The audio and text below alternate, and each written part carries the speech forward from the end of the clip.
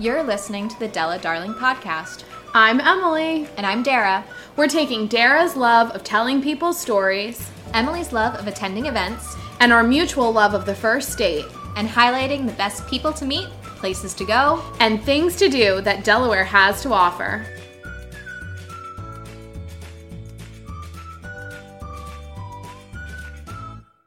Hello, everyone. We're so excited to have you guys joining us for our 8th episode. We can't even believe that we've already been podcasting to you guys for 4 months. Time has flown by, and I think the time has especially flown by during the summer. Yeah, these summer episodes, they have been going so quickly. We've had some great guests, and we have another one for you guys tonight, in addition to just so many great events and great things to do all summer long. I had a bit of a sacrilegious thought that I need to confess to today. I was thinking about how a lot of magazines, they'll structure their issues where there'll be like one combined issue, so they're only putting out 11 a year. Like, for example, 10 issues. So they say a whole year for $12, but it's not $1 per issue. Yeah. Then there's like the January, February, and like the May, June. Mm-hmm. And I did have this thought where I was like I can't keep up with everything. Like, should we do a combined all of July episode? But we're here. We're here. You know, the tough thing about the Della Darling podcast, and Dee, I think you can relate, is that when part of the podcasting efforts is attending events and making sure you're really taking in all of the news and making sure you know what's going on and you're constantly interacting and networking with people, it's hard to fit in actually recording a podcast. Mm-hmm. And I think that also, shout out to you, you stepped it up this past week because you not only attended an event that you put on social media and intend to talk about in this episode, but you wrote a blog post about it. I did. So most of you know, well, maybe not most of you, some of you may know that the Della Darling brand started as a blog. And it's been a very defunct blog where every once in a while I would write a post, and I think it's been 2 years or so since our last post. And so we did put one out this week, Wilmington Brew Works, Flights of Discovery, sort of a little recap, giving you guys the goods on the beers, the pricing, the owners, and some little tidbits about brewing beer in Delaware and what you can expect from them once they open to the public. And I was really excited for you to tell me that they're doing more than just beer. Yeah, they actually, something I learned, and again, this, we don't want to push the blog post too hard, but some of this stuff is in there. In the state of Delaware, there are actually 3 different sort of like licenses and approvals that have to happen in order for you to continuously produce both beer and wine or cider, etc. So one of the things that's interesting about that is you can get a beer production license, you can get an other alcoholic beverage, which I believe is just the wine and cider license. But in order to go from a production brewery to a production winery, you would then have to, after your brewery production, write a letter to the state and get approved to switch to winery production. Then when you're done, you'd have to get a letter to the state saying you're switching back to brewery production. And so obviously that's a real problem because you don't necessarily know, and all of these approvals and stuff can take time. So there's a combined approval, so some third-party approval that means you can actually switch back and forth between them continuously. And so Wilmington Brew Works has that, in addition to an FDA approval. So they will be producing non-alcoholic beverages as well, like some Italian sodas. One of them is a cherry lime, and another one is, I believe, like a cherry lime habanero option. That sounds really good.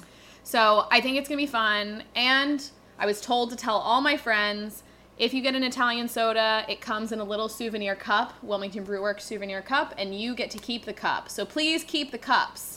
So I'm not sure if this is related to anything that you learned there. It might be sort of just related, but in the news within the past week or so was the new legislation where Delaware lawmakers approved that the headline is booze makers can offer wider variety, including wine in breweries.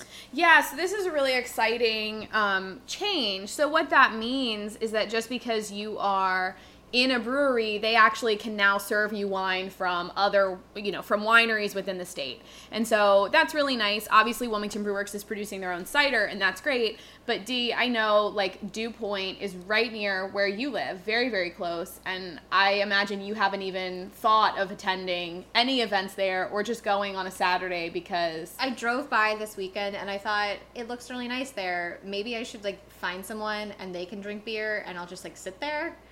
Right. And so now we'll have the option at a bunch of these places for Dara to actually partake and really enjoy the ambiance and the venue. All right. Well, thank you for updating me on all of my needed brewery news. I love that Della Brew news.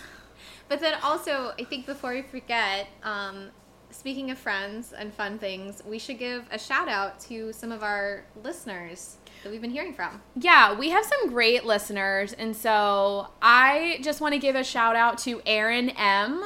for our 5-star review on iTunes. You guys, we're up to 8 reviews, 8 ratings. We have 8 5-star ratings. We love that our average is 5 stars and everyone has given us 5 stars. You guys are the best, and especially to Aaron M, who wrote an awesome review for us, and we just cannot even begin to tell you how much it means to us that we have a listener who's so dedicated and so understands how important it is. We love that. And then we also want to give a shout out to an Instagram follower who, it's interesting because we have a connection to this person, but we don't really know him well. And that's Clay Rowe. So he was a couple years older than us in high school. His sister graduated with us, but Clay has been so active on our Insta. He likes a lot of our pictures, and we love that. But he also comments, and he commented about our review of Hope Never Dies, and he agrees that Jill probably hits up Pizza by Elizabeth's for her brunches. He saw her there. He saw her there. So not just that she probably hits it up, she does go to PBE. Confirm. I hope that we're not embarrassing anybody by shouting out, but I think that when we started this podcast, we hoped, we had some wild dreams that people that we did not know would listen to us.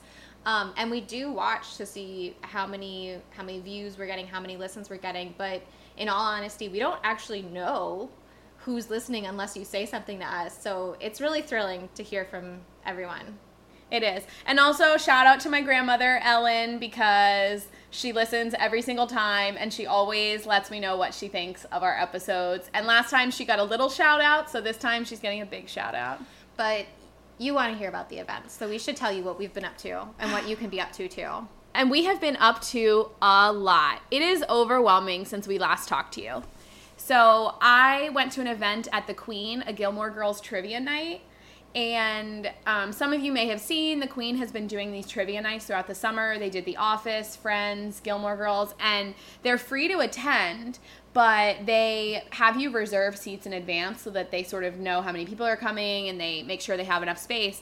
And they have been like sold out weeks in advance. So I felt really fortunate that I had signed up in time to have a team at Gilmore Girls. And although we did not win, I think that we had a good showing and made a valiant effort. What was the hardest question? Well, there were questions we got wrong, but I don't know that they were the hardest. I think they were just things we didn't necessarily know. I think the hardest one, and much of the audience probably did not get this right, you had to name the 6 children born throughout the Gilmore Girls series. Oh my God. And a lot of people got a few, right? Mm-hmm. So there were some that were obvious. Obviously Suki had 2 children, Davy and Martha. I didn't know their names. Well, that's their names. They're the ones everyone knows. Rory's father has a second child, Gigi. Mm-hmm. She's born. Then we have Luke's sister, Liz, and her husband, TJ, have a daughter named Dula. And then the last 2 are the ones where I sort of had the Hail Mary at the last minute and remembered that Lane's children are named Steve and Quan. Oh my gosh. And so we got all 6 points on that question, and I felt good about that. Good for you. And then we had a few, Sarika, who is a friend of ours she works at the News Journal. She pulled a really good one when we had a picture round, and you had to name the people in the pictures, and some of them were easy. But one of them was the 4th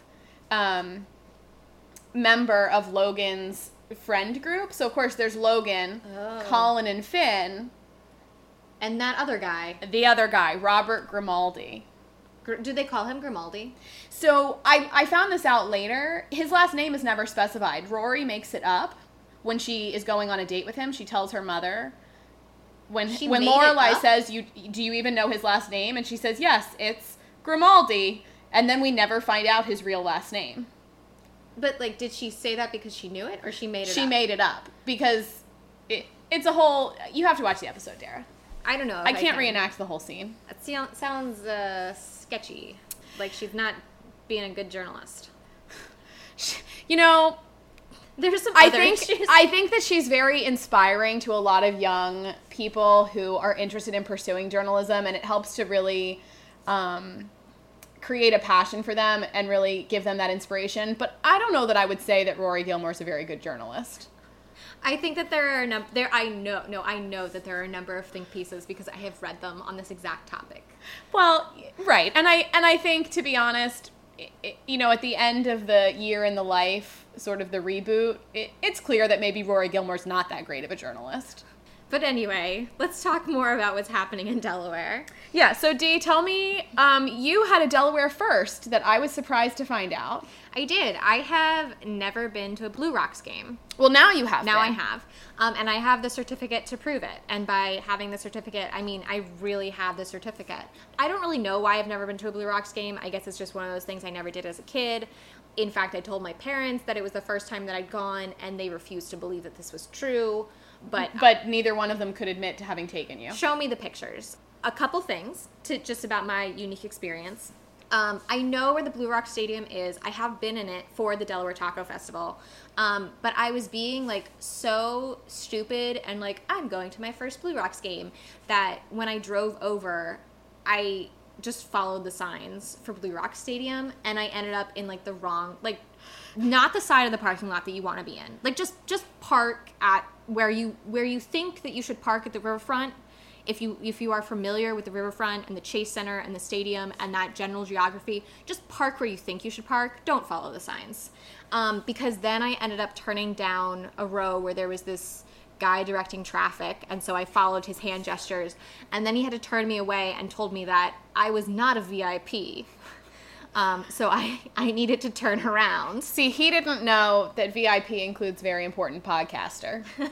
I didn't, you know what, I forgot to correct him on that one. And then the next important thing that happened that really made this unique was that I noticed as we were walking in that all of the Blue Rocks volunteers checking the tickets and stuff, it says, like, I've been a volunteer since. And so I didn't know it was everybody. I thought it was just the one guy who was checking our tickets, like, at the very front.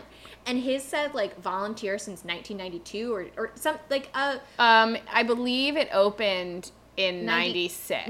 Okay, it was 96. Somewhere in that realm. It was in the 90s. So I was like, wow, like, this must be, like, the top volunteer. Like, he must be really proud. He's gotten some award. And so I thought he would be thrilled to know that it was my first Blue Rocks game. So he checked my ticket. He welcomed me to the stadium. And I said, hi, thank you. This is my first game. And he said, like, congratulations and enjoy your night. And then I decided to just really lean into it because then you were there for a work event and you were nice enough to bring me as your plus one. And so we were seated, I don't know. We were in the corporate picnic area. The corporate picnic area. So then someone else checked our ticket there. And she also, this is where I caught on that maybe just every volunteer has it, but she also had, like, volunteer since. And I think hers was maybe only, like, volunteer since, like, somewhere in the 2000s. So more recent, even though the 2000s have been going on for some time now. We are in it in the 19th year. Yes. So I told her, and then she was like, oh, you should go to the customer service desk. And it was good that I wanted to tell everyone that it was my first Blue Rocks game because then I went to the customer service desk and we were there with our friend Meredith, and it was also her first Blue Rocks game, although she just moved here a year ago. She just moved here, so that makes more sense. She hasn't had 27 years. Yeah. And we went to the customer service area, and they gave us certificates that were signed by Rocky Bluewinkle and the on-field host. That's what it said. I don't know who that is, but that's very exciting. And so Dara stuck that right up on the fridge. I'm very proud of it. I think you should be. The great thing about Wilmington and Delaware, I think, is that there are so many things that you can do year after year, and they still feel new and fresh every year. The Blue Rocks being one of them. For Dara, this was her first experience, and that was very exciting. And then there are always new events popping up and new things that can become regular and can become annual things. I was so excited. I actually dragged my dad with me to an event last week, and that was Beatle Fest. So 6 nights long. They basically start with the first album released by the Beatles on night 1, and they play everything all the way through night 6, which is 215 songs. The night that we went was night number 4, which many touted as the best night because Sgt. Pepper's Lonely Hearts Club Band is one of the albums on that night. I felt it was a good bang for our buck because there were 3 albums, 38 songs, definitely a few crowd pleasers. But it was a great night. We had some really passionate people. The Delaware Rock Orchestra were just so into it. Joe Trainer organized the whole event as part of the Delaware Rock Orchestra. He's their music director. And it was just so impressive to have so many great musicians come together. And the thing I found really impressive, and he said this at one point, that no matter what, he wanted to make sure that he did it right. And what I mean by that is that there are songs with a sitar. Well, he had somebody come in and play the sitar. He had somebody come in and play the harp for the one song that requires a harp. He made sure that if there were 4 measures of brass in a song, we had the 4 measures of brass. And it was really so beautiful. And there are times where I think that the Beatles maybe are overrated because they have so permeated our culture, and I think everyone is familiar with at least a few Beatles songs, and everybody likes them. I don't know of anybody who thinks, like, I hate the Beatles, I hate all of their songs.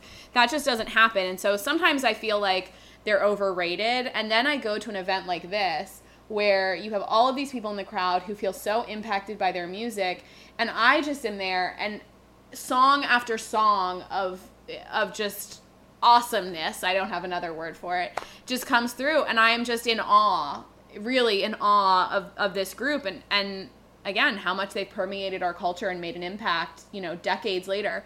And the thing I find really impressive, Dee, is that they really only recorded and produced for about 7 years.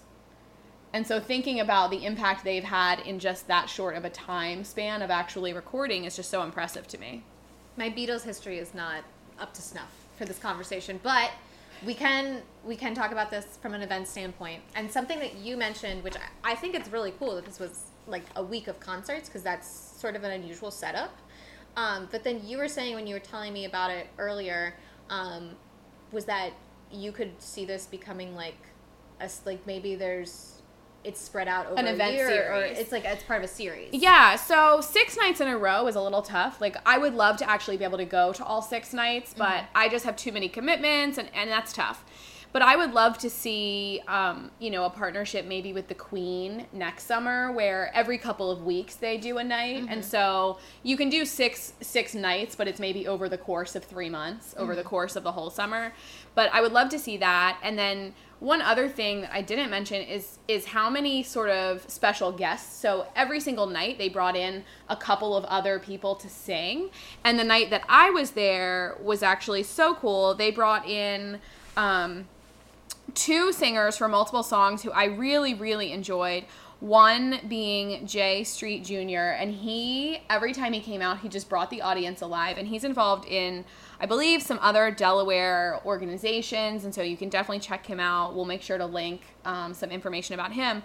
And then the other guest from Thursday night is Darby McLaughlin. Dee, do you recognize that name? I do. I used to be the arts and entertainment reporter in Cecil County, Maryland, and I think it's maybe when you're in the audience every so often you don't quite realize how dedicated your local musicians and performers are, but when you have to see every single show, it's kind of cool too, the way you see people travel from character to character. I was reporting on the Milburn Stone for a period a couple years ago, and she was in a lot of the shows. And you start seeing people like that. We're there in a lot of the shows, and it's kind of amazing the commitment that to just you have to memorize and then come to rehearsal. Like rehearsals would go until like 11 or 12 at night, and then you do the show. So yeah, so I mean, local performers, and usually they're doing it on a volunteer basis or on a contract basis, where they're probably spending more money on snack breaks than they're making off the show. And so you're right. It's just so impressive that people can be so dedicated, and I love when we have the opportunity to support them, and I love getting to see them in different settings. Mm-hmm. So I had recognized Darby from a production at Mulburn Stone. I think you should specify. I brought Emily to a production of, and this was a great time. We had a lot of fun. We did have a great girls' night. We went to see Bring It On, the musical. At the Mulburn Stone Theater. Yes, and Darby was the lead in that show. And honestly, I recognized her immediately when she stepped on stage. So, again, sometimes we don't think about community theater as making an impact, but I think that was in 2015. So 3 years later, mm-hmm. after seeing her in one production, I still had this memory of her and was able to recognize her. So we're so impressed by Darby's commitment to community theater, to the productions that she still is in. She met Joe Trainer, the organizer, at, I believe he said, the City Theater Company when they were working on a production together. Did they give a little talk to introduce people? And he did. Joe gave a little bit of background on people, sort of how he met them, that kind of thing. And again, the Darby sort of stuck in my head because I had seen her perform before. And she's now singing with an events band out of Philly. So they do things like concerts on the weekends at the beach. I believe they're also doing like weddings and that kind of thing. So it looks like she's having a great time, and we'll be sure to link her Instagram so you guys can follow her journey and sort of see what she's up to. Time is so funny in the summer that I'm not sure if this was last week or the week before, but I got to try out a new restaurant, Margot on Market Street in Wilmington. It opened this summer, and I think we might have actually talked about it on the very first podcast when we were doing like a wrap-up of restaurants that were coming soon. Yes, eagerly awaiting its opening. Yeah, so it is, I think you could probably call it an upscale, it's not so upscale that it's inaccessible for happy hour after work, but it is like happy hour on Market. It's $3 signs instead of $4. Yes. But not down at the 2 mark. Yeah, I think it's French. I would call it French inspired, mm-hmm. Because there is, as opposed to just like strictly French, because I did see Le Hamburger on the menu. Well, I'm okay with that. I've also not everyone's into French food, and it gives everybody a little something. I have been reading this interesting book lately. It's a collection of essays.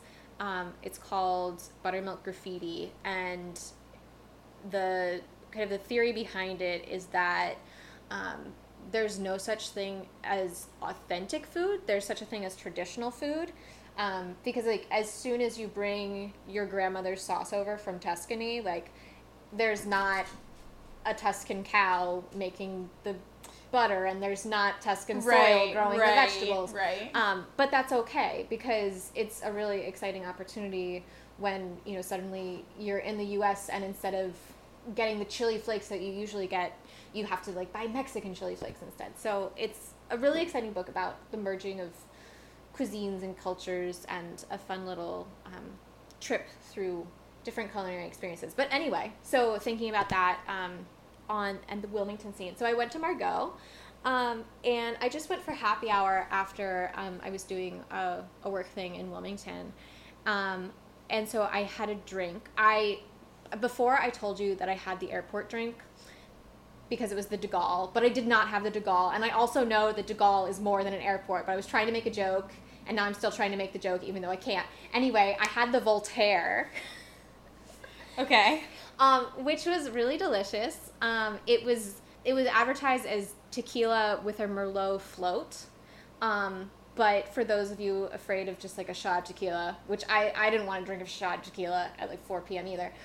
It was basically a margarita, and then on top they did a float of Merlot. So the bartender, over the back of a spoon, he slowly poured a little bit of Merlot, and it created this cloud. It was like just like a layer. And so the two didn't mix, but you got a taste of each. And then the sweetness of the lime and tequila mixture like cut back the Merlot, and then the Merlot also helped it not feel too sweet and beachy. Well, sounds like an interesting summer drink, a little alternative. It was good. I would have it again. I was a little disappointed with what was happening on the inside, but it was a little slower than I expected it to be. But I've heard a lot of good buzz about it, so you'll have to go and let me know how many people are there when you're there. So, Dee, you're talking about this drink in this restaurant made me think of somebody who would love Margaux, and I think next time he's in Wilmington, we should take him, and I wish we had talked to him about it when we chatted with him tonight. I think that you're talking about Peter. I am talking about Peter. So for those of you who don't know him, Peter Johnson grew up with us. We went to high school together. I've known him for probably about 15 years now, which is crazy to think about that we've been friends for so long. But Peter is a charter school of Wilmington graduate. He went to Brown University to do his undergraduate degree in Egyptology, then moved to Chicago, worked for a few different nonprofit organizations, and then landed at the Center on Halstead. And he's been there for, I think, almost 5 years at this point in a couple of different roles.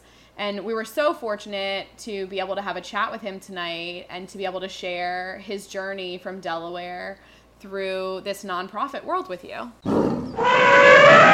Hi, Peter. Thank you so much for joining us today. Hello. Hi, Emily. Hi, Dara. So once again, I think we're talking to someone that Emily met first. So do you want to tell us, Emily, how you and Peter met and became friends? Yeah, I think this story is a little less charming because I don't really remember a moment or a specific instance.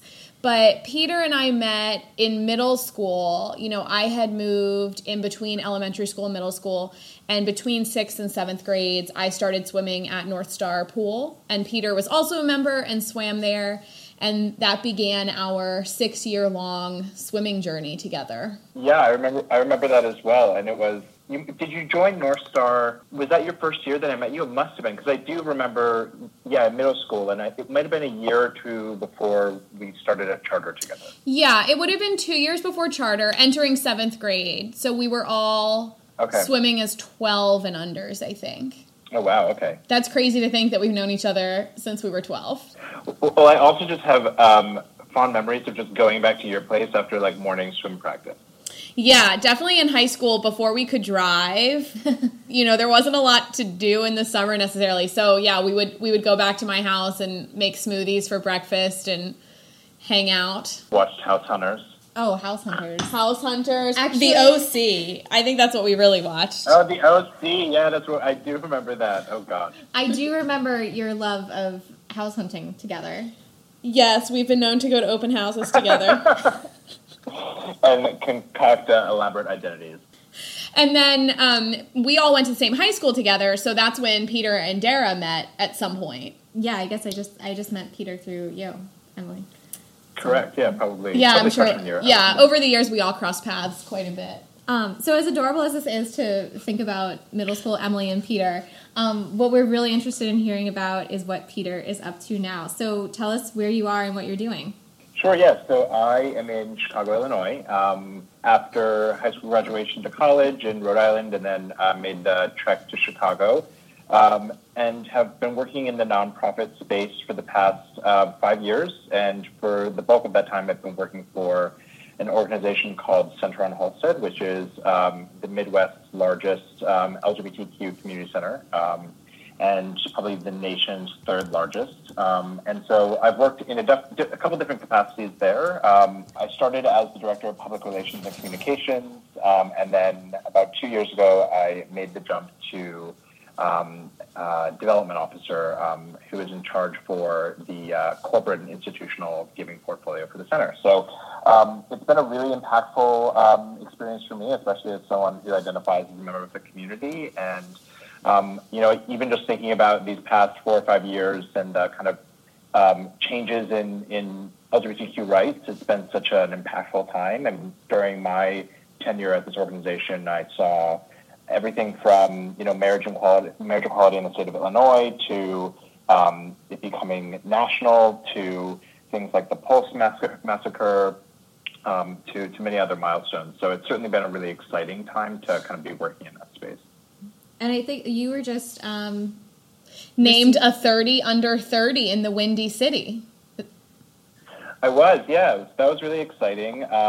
It's a publication which really honors the work of advocates and activists starting at a young age. And so certainly a lot of people I work with have been recognized. And so it was really meaningful for me to be recognized, especially because I consider my work to be sometimes behind the scenes. And I'm not really going to be the person, starting the protest or, on the front lines with, with a sign. But I think that the work I do is just as important, such as, raising funds, raising awareness. And I think that in any coalition, you need a diversity of skill sets to really make an impact. And so I was really honored to, be recognized as someone who does some of that work behind the scenes and therefore maybe isn't as public facing or, What do you think pointed you on this path? Was it like an interest in art, nonprofits, activism? Yeah, I think that's a really interesting question because I don't think I would have, ever thought I'd be working in this space. It's a mixture of the advocacy and activism, but then the organization also does a lot of really important social service work and then, has some cultural programming sprinkled in. I do have a really strong affinity towards museums and cultural institutions. And as you both probably remember, I spent many of my summers in college, working at museums around the country, such as the Cleveland Museum and the RISD Museum. And, when I moved first here to Chicago, I was working at the Art Institute of Chicago. So, I'd say my current role and path was kind of just a product of networking and meeting kind of different people and being approached to take a job in this industry. And I think what's been so impactful for me is, I started working at this organization when I was 22, and I came out at 18, 19, and so I was relatively young and coming to terms with my identity, and it was almost like a form of therapy to me, a place where I really came into my own as a gay man, but then also honed my skills as a nonprofit professional, again, learning really important things about how they operate, the governance, and how to raise funds and keep them afloat. So it's been a really kind of impactful journey for me, as it's been one of both, I think, personal development, but then also professional development. So, Peter, I know obviously you've moved out of the arts world, at least for now. Do you envision ever getting back to that? Yeah, totally. I mean, I think that's one of my long-term goals is to move back into that space. I mean, there are many different ways you can do it. You can go back to school and, study kind of more of the history and academic side of cultural institutions and go that route, or you can move more into the administrative space. So that's certainly something that I'm kind of still navigating, how I want to be there. But what I've really enjoyed about the work I'm doing now is that it is so diverse. As I mentioned, I'm in so many different kind of pots, if you will, that I really feel that the skills I have learned now will kind of put me on a path to be in that space in a few years. I was really impressed with the list of organizations that you just mentioned and the places you got to intern. But I do think I'm going to call you out. You skipped one that might be of particular interest to our readers. Oh my gosh, I did. Our listeners. So yes, the summer after my freshman year of college, I interned at the Delaware Museum of Natural History, and it was actually it was my first internship, and it was such a really eye-opening and great experience to work, again, in a local cultural institution. And, for me, I was obviously interested in museology and so forth. And so I often knew that to be, art museums or historical societies. But, natural history was something totally kind of foreign to me. And so I really learned about, how they dovetail with art museums, such as, collecting practices versus how they differ with kind of the scientific approach of what they do. And so it was a really, really fun summer. I definitely kind of felt like a crazy lab scientist in the upstairs space of the museum, kind of with no windows and the collections surrounded by thousands and thousands of taxidermied animals. Right. I remember you were involved in the taxidermy of the birds. Is that right? Correct. Yes. Yeah, the museum is really well known for its two departments, collection departments, and one is mollusks, and the other is birds. Yeah, so I was an intern in the birds department, and so I learned how to taxidermy a bird and create it's called a study skin of a bird that is then put in a collection. But then I also worked in their, for lack of a better word, like pickled collections, if that makes sense. It's kind of like a specimen preserved almost in like a formaldehyde. Right. And so I had to like work in a lab hood, take the birds out of these jars of liquid, and then like take off their old tags and put on their new tags. And I remember many hours doing that in the lab, which was, again, I mean, really important work, can be tedious at times, but I think it really underscores, some of the importance that goes into maintaining these collections that probably most people take for granted, is that there's a lot of small, minute details that go into maintaining these for the public. I know that you don't get back to Delaware too often, but can you think of any exhibits or anything happening around Delaware that you would want to see or you would recommend people check out? Yeah, I mean, I have to look more closely into what's showing. I really do love the Delaware Art Museum. I think it's such a beautiful space within Wilmington. I also really love Winterthur, so, getting out there and just seeing that DuPont estate and the associated collections with it. Those are two of the institutions I always try to check out.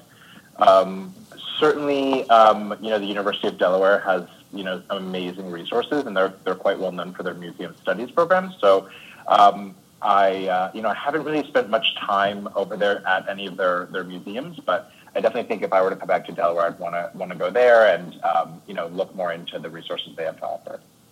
Is there anything, it doesn't have to be too cultural, it can just be for fun. Is there anything that when you come back to Delaware, you have to do? What is your signature DE? Definitely Woodside Farms Creamery.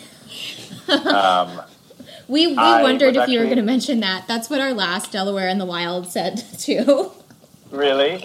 Yes. And especially because it's so close, and I think oddly enough you would both appreciate this. So my partner Roger just got a new job, and he's an architect, and so I was looking at some of the works that his firm has done, and his firm did Hockessin Library. Oh, wow. So it's so funny because I was looking through, and I was like, oh wow, your new job, the firm designed actually Hockessin Library, Kirkwood Library, and Brandywine Library. Right, so right. Your firm designed all the libraries close to us. Anyway, that was kind of an aside, but growing up in Newark, Hockessin, right in that area, I think Woodside Farms is definitely a favorite. And I just, again, have so many memories of summer nights, going there to get ice cream. What flavor? Oh, gosh. I mean, they had such unique flavors. I feel like I was always a fan of, a cherry vanilla. I don't know what the name of it would be, but it would, has, bits of, cherry in it, real cherries with, vanilla flavor. I think it's cherry vanilla. Yeah. We'll try to send you some, although I don't think that's actually possible. I don't know that we can send it, but next time you're here, let us know and we'll join you. And then where you are, or even nationally, since you are kind of so involved and aware with just everything that's going on, is there anything that you would suggest our listeners kind of get linked up to, or if they're listening to what you're saying and it's spurring them to do something, what would you encourage them or direct them toward? I think it's really about finding a cause or passion that you connect with. At the end of the day, it's volunteerism, and so you're giving your time or your resources, and so I think you need to choose something that you are individually fulfilled with, and then I'll also really stress the importance of knowing that volunteering can look many different ways, and again, it should align with maybe skill sets that either one, you're trying to develop, or two, you have that you want to give back to. So, volunteering or getting involved isn't always about making phone calls or knocking on doors. It could be, helping a really small organization do their taxes if you're a tax accountant, or doing their computer work if you fix computers. So definitely think about what skill sets you have to offer to bring to the table, and try to align with an organization whose mission really impacts you. So, I definitely think with our current political climate, any way that you can, impact change and feel like you're making a difference for the better is really important. I think that's great because I know that Emily and I are often talking about what we should do in volunteering-wise, and I think that often you do forget about all the skills or all the ways that you could help someone or something. A lot of my work in corporate fundraising is aligning, the interests of companies with the interests of our organization. And so, for some companies that is, outright philanthropy, which is great. But for others, it's about, maybe giving product that they have that they can give to us. Or, I work with a number of consulting firms who are able to provide us consulting services for free and help us, work through our strategic plan or get impact numbers for a grant that we need to submit. So it's really about thinking creatively about, where people can help you kind of pay for things that maybe are already in your budget or, give you services that you otherwise would have had to pay for. Right, and I love your idea of finding something that aligns with your values or finding something that aligns with your interests or skill set.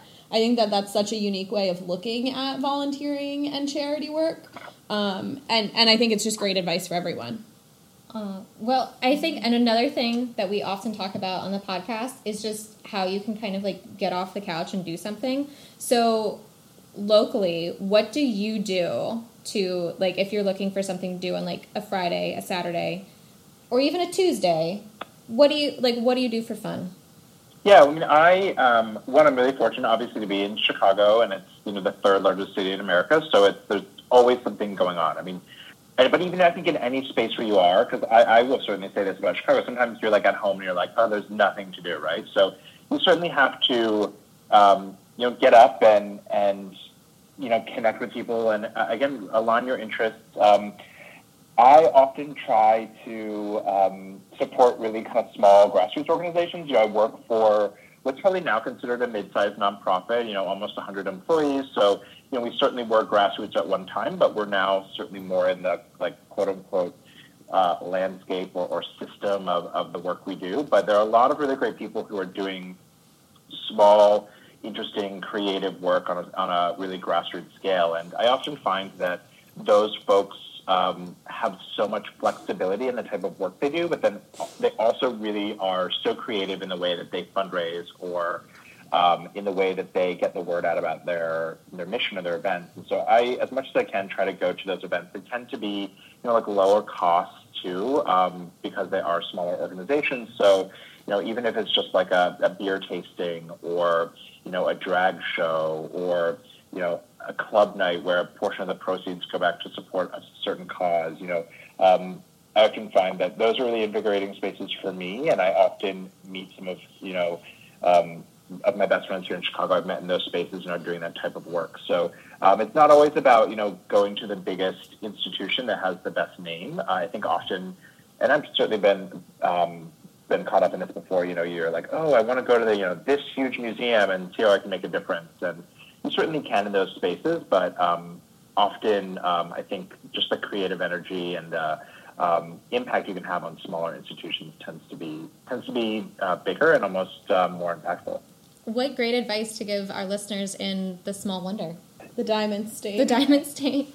Yeah, I mean, I'm really excited the next time I come back. I will likely be later this summer in August, and my brother and his wife are expecting a child, so I'll certainly be back in probably November when it's due. So I'm excited to spend more time there and see how the state has changed. I mean, do you think there's been any major changes in the state since I left? It was probably almost 10 years ago.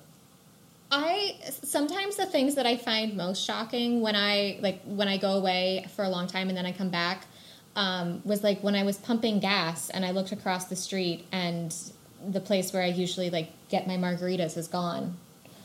That was shocking to me. Santa Fe. Santa Fe is gone. Yeah, I think the things you'll be most shocked by are the small changes, businesses that have opened, businesses that have closed. Yeah. Yeah, so I think it's just all of those small things that when you're here every day, you don't even realize how gradually they build. I think that would be it. Yeah, but I think that you'll definitely go places in Wilmington and Newark, and you'll just look around and you'll be like, wow, that is a building there that was not there before. There's a lot of construction across the state. I will say when I do go back, that is one thing I'm definitely kind of shocked by is the amount of development. I mean, I remember my parents telling me about when they first moved to Hockessin, and, there wasn't much there. There weren't many developments at the time. It was in the mid-'80s and mid-late 80s, and, just to, I think, have seen and experienced that boom over, my, 18 years living in Hockessin, and then, come back and see that it's still growing and there's still more developments coming in is definitely kind of jarring to me. I think the one place you might be surprised by is the riverfront, because I think that's the place where, like, growing up around here, you've heard about, like, how the riverfront is going to be happening for such a long time. And I think there was even recently an article in the News Journal this past spring or summer where it was like, hey, like, all that construction and promise that you always thought was coming to the riverfront, like, it might actually be here. So we'll have to take you out for a drink at Constitution Yards and then get some Woodside ice cream. Sounds good to me. I'm excited. Well, Peter, I just want to thank you so much for joining us and chatting with us about your journey from Delaware to Chicago, being named a 30 under 30, and all of the great nonprofit work you've been involved in. Well, thank you both. I really appreciate it. So talking with Peter really inspired me to work on our summer bucket list, not only because he reminded me that August is fastly approaching, but also because of his little story about the Delaware Natural History Museum. And I know that that is on your passport. It is on my passport, and I have to admit, I have not punched my passport at all. At all? At all. I know, but Dee, there have been so many things. It doesn't seem like it should be hard to fit it in, but when it's always, but we can do that next weekend, it can be tough to fit it in. I understand. There are a couple things that are always in the back of my head is like, I should do that, but then it sort of takes a moment of inspiration to strike. Like this past weekend, I was driving around, I was planning on taking a walk. And I remembered that I've been meaning to go hit up Mount Cuba. I haven't been there since the Wildflower Festival a couple years ago.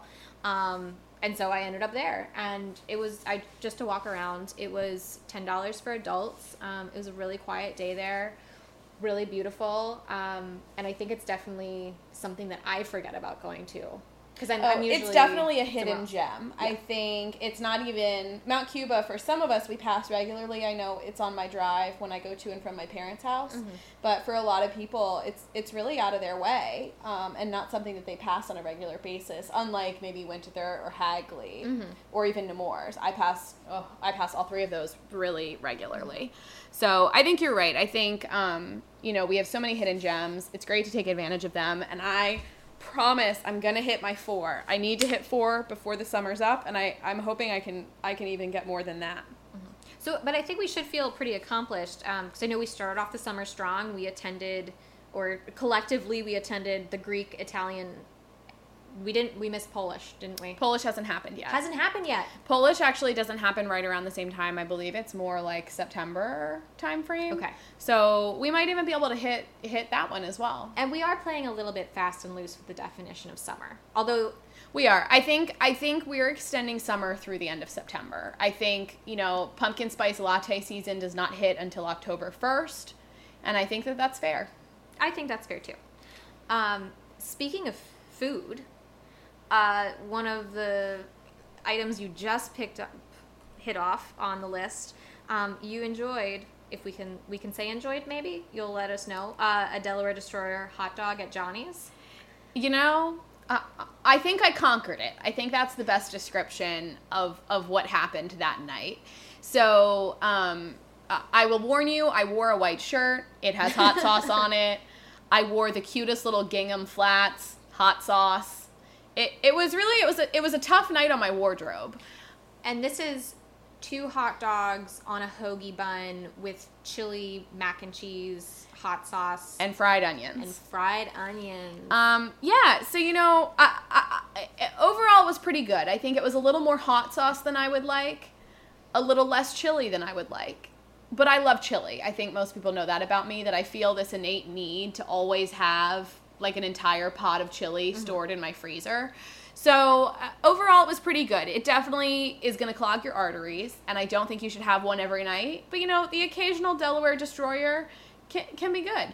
And then I don't know if this would maybe cool your heartburn or add to it, but talking about ice cream, you've been to Dairy Palace. I know I've been to Rita's, and I've had Woodside, although I haven't actually physically been to Woodside. I've been to Woodside. I've eaten Woodside. I have been to Dairy Palace a couple of times. I went and had milkshakes after the mud run I did back in June.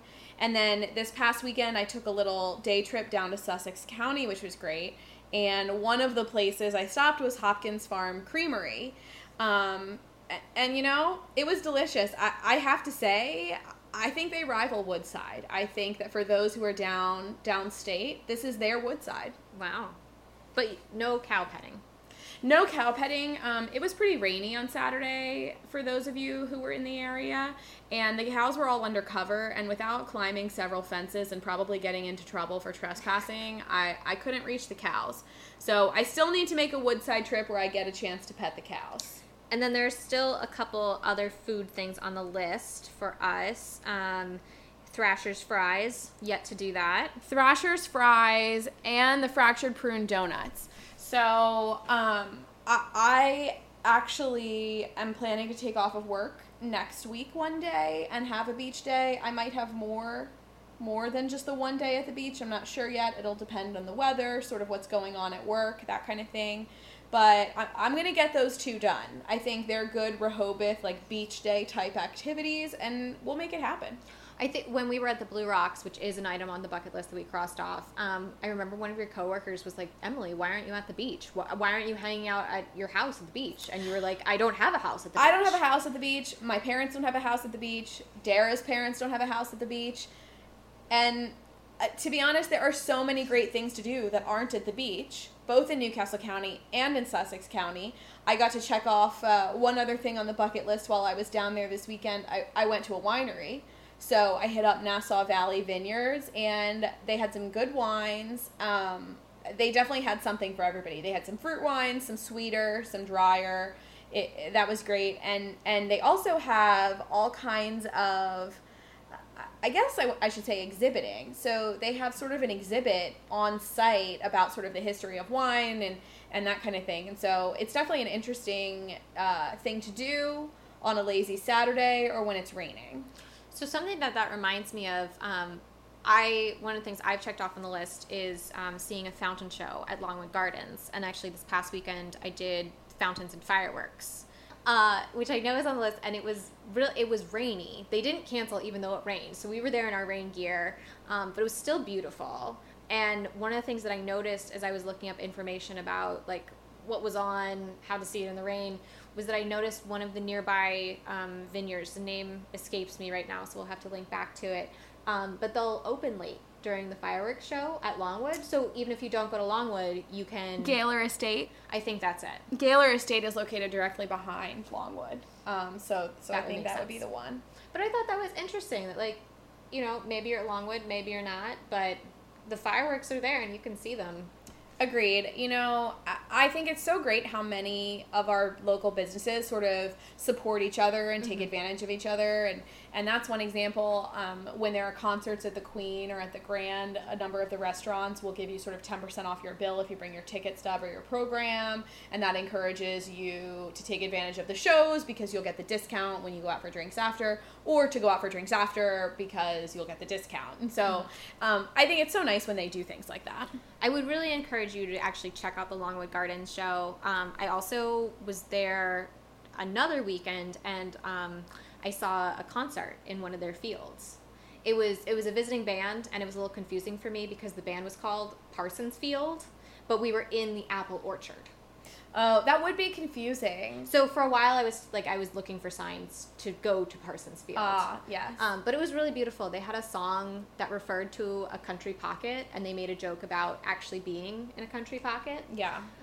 So I know on our list is seeing an outdoor concert. So I feel like that sort of counts, but no, I think more. that counts, Dee. I think that counts. All right, I'll take it. So, yeah, we've done a lot. We both have cooled off in some museums. This weekend, I went to the Lewis Historical Society, and I got to hold the pewter tankards. He said I could touch as many of them as I wanted, which was very exciting. You know, a museum speak, that doesn't happen very often. It does not. Dee, you've done at least one art museum. I've done actually a couple museums lately. This past month, I've been working on a couple freelance articles for the News Journal. There's some really exciting contemporary art exhibits up now at both the Delaware Art Museum and the Brandywine River Museum.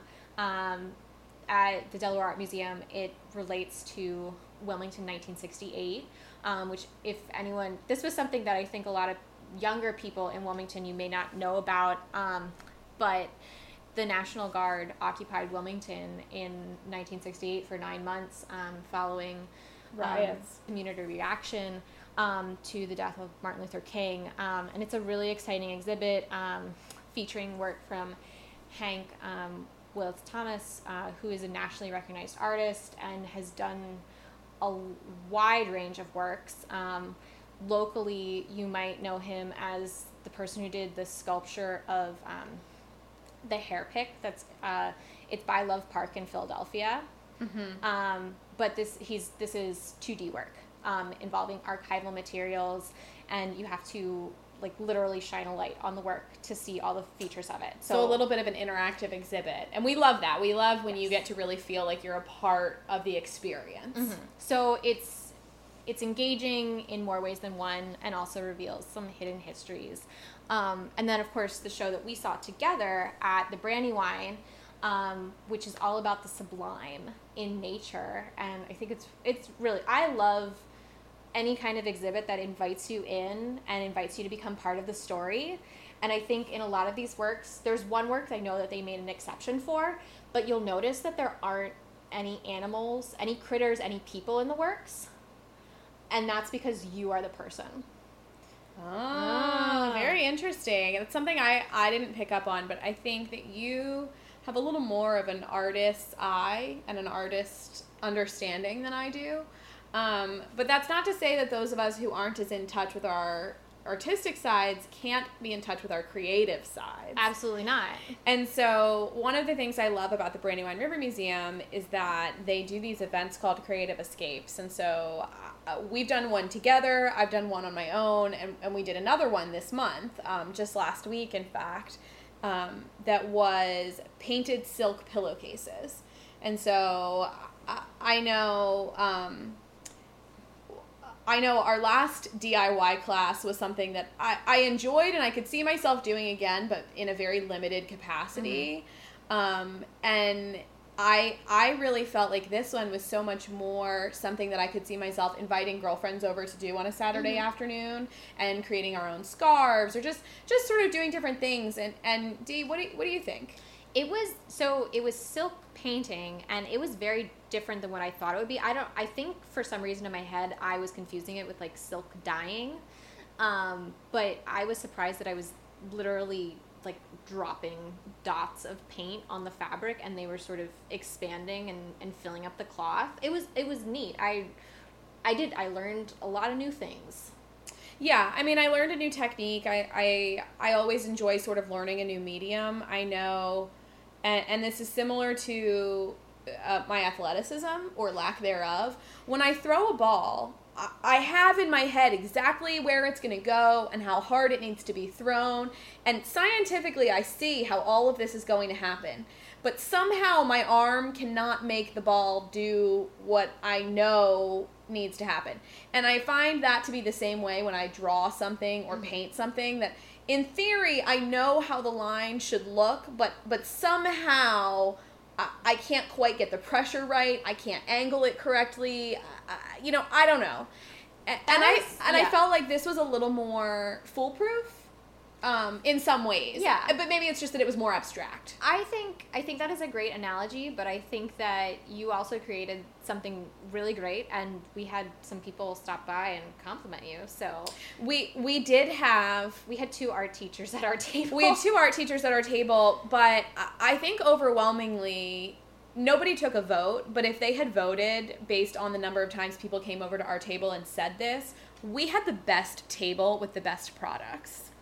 I was surprised walking around that we both used some stamps, and we used them. We did some abstract work and also like some pattern work. But then I was really surprised and impressed with some of the directions that some of the other people in the class took it. There was one woman who she painted like a series of little houses. Yes, we had a number of people who I think did something that had a little more meaning. Mine was really just, this would be a lovely pillowcase to put in my guest room. It matches the quilt that my grandmother made for me, so shout out to you, Grandma Ellie, again. But other people did. They had some things that had more meaning. We really did have some real artistes who drew some intricate designs, and people who went a little more minimalist than us as well. Yeah, so I think, I'm not sure if we have the date yet, but they did tell us that the next Creative Escape would be doing alcohol inks on clay tiles. Yes. Which is another example of art that is different and fun and special, but still could fit in your home, as opposed to just being another painting that looks exactly like all the other paintings in the SIP class that you hang in your bathroom. Not that I have one hanging in my bathroom. Do you? I do. Upstairs. Oh, I haven't been upstairs lately. So, but you only have so much bathroom space. I only have so much bathroom space. My bathrooms are very small. So, but I do. I love taking these DIY classes that sort of give you the opportunity to express yourself and create something you love. And, not everyone loves pink and purple, but I love pink and purple. And so I created a pillowcase that I love. And I just think that's so great. And we've had some experience with alcohol inks making Christmas ornaments, but we haven't done alcohol inks in any other medium. So I think this may be something we'll check out, and we definitely encourage you guys to look into it. It's a great museum. Whenever they do these creative escapes, they open up about a half hour before the class begins so that you can sort of tour the current exhibit and get some inspiration for your project. And I think that's just a great way of immersing yourself in the art and getting a chance to experience it. So on top of that, we have hit a few of our other items on the list, but guys, we have a lot left as well. Dara talked about Thrasher's fries, and I said, we also have to hit up the Fractured Prune on our trip to the beach. But one of the other things that I am really looking forward to, and we're actually going to it this week, is Much Ado About Nothing with the Delaware Shakespeare Festival. Yes, and I'm really excited for this show because I've been getting their newsletter communications, and so it's Much Ado About Nothing, and there is a role of the priest or the friar. I'm messing There's a up on clergyman. There's a clergyman. There's some clergyman. There's a man of the cloth. Yes. But in some performances, it'll be a woman of the cloth. So what they're doing is they've involved a number of local religious leaders, and on alternating nights, these real people, leaders of the faith, will be taking on the role. And I just think that's such an interesting way to connect with the community and add another layer to the story. And one of the stories that Delaware Shakespeare mentioned was that some of the leaders are showing up on nights when it's not even their night to rehearse. And I think that's so great that you can be a part of theater and you can understand how theater artists work, and you can involve anybody. Well, and I love that it's just one more way to sort of reach the community and reach another audience. And so I love that, I envision local church members who are attending on a specific night so that they can sort of see their pastors chants at their 15 minutes of Shakespearean fame, and I think because the Delaware Shakespeare Festival provides that sort of outdoor picnic summer atmosphere. It's great for families. I think it's a great way to introduce children to Shakespeare and get them to experience it. And I love that more people maybe will know about the event and attend because they've sort of reached out a little more to the community in this way. But you're not supposed to call it community outreach. I don't have the exact phrasing, but I know that I was reading an article in Delaware Today. Well, I understand community outreach is sort of a different connotation, but involvement. Our mission is to create a community of participation and engagement, and I think that they're creating a community of participation and engagement. Yeah. So we love that. We're so happy you guys could go join us to talk all about, our summer bucket list, hear a little bit from Peter Johnson about his journey from the First State to the nonprofit sector, and just everything else we've got going on. And we're looking forward to talking to you guys next time. Thanks for listening to the Della Darling podcast. If you want to follow us on social media, we are at Della Darling Pod on Instagram and Twitter, and the Della Darling on Facebook.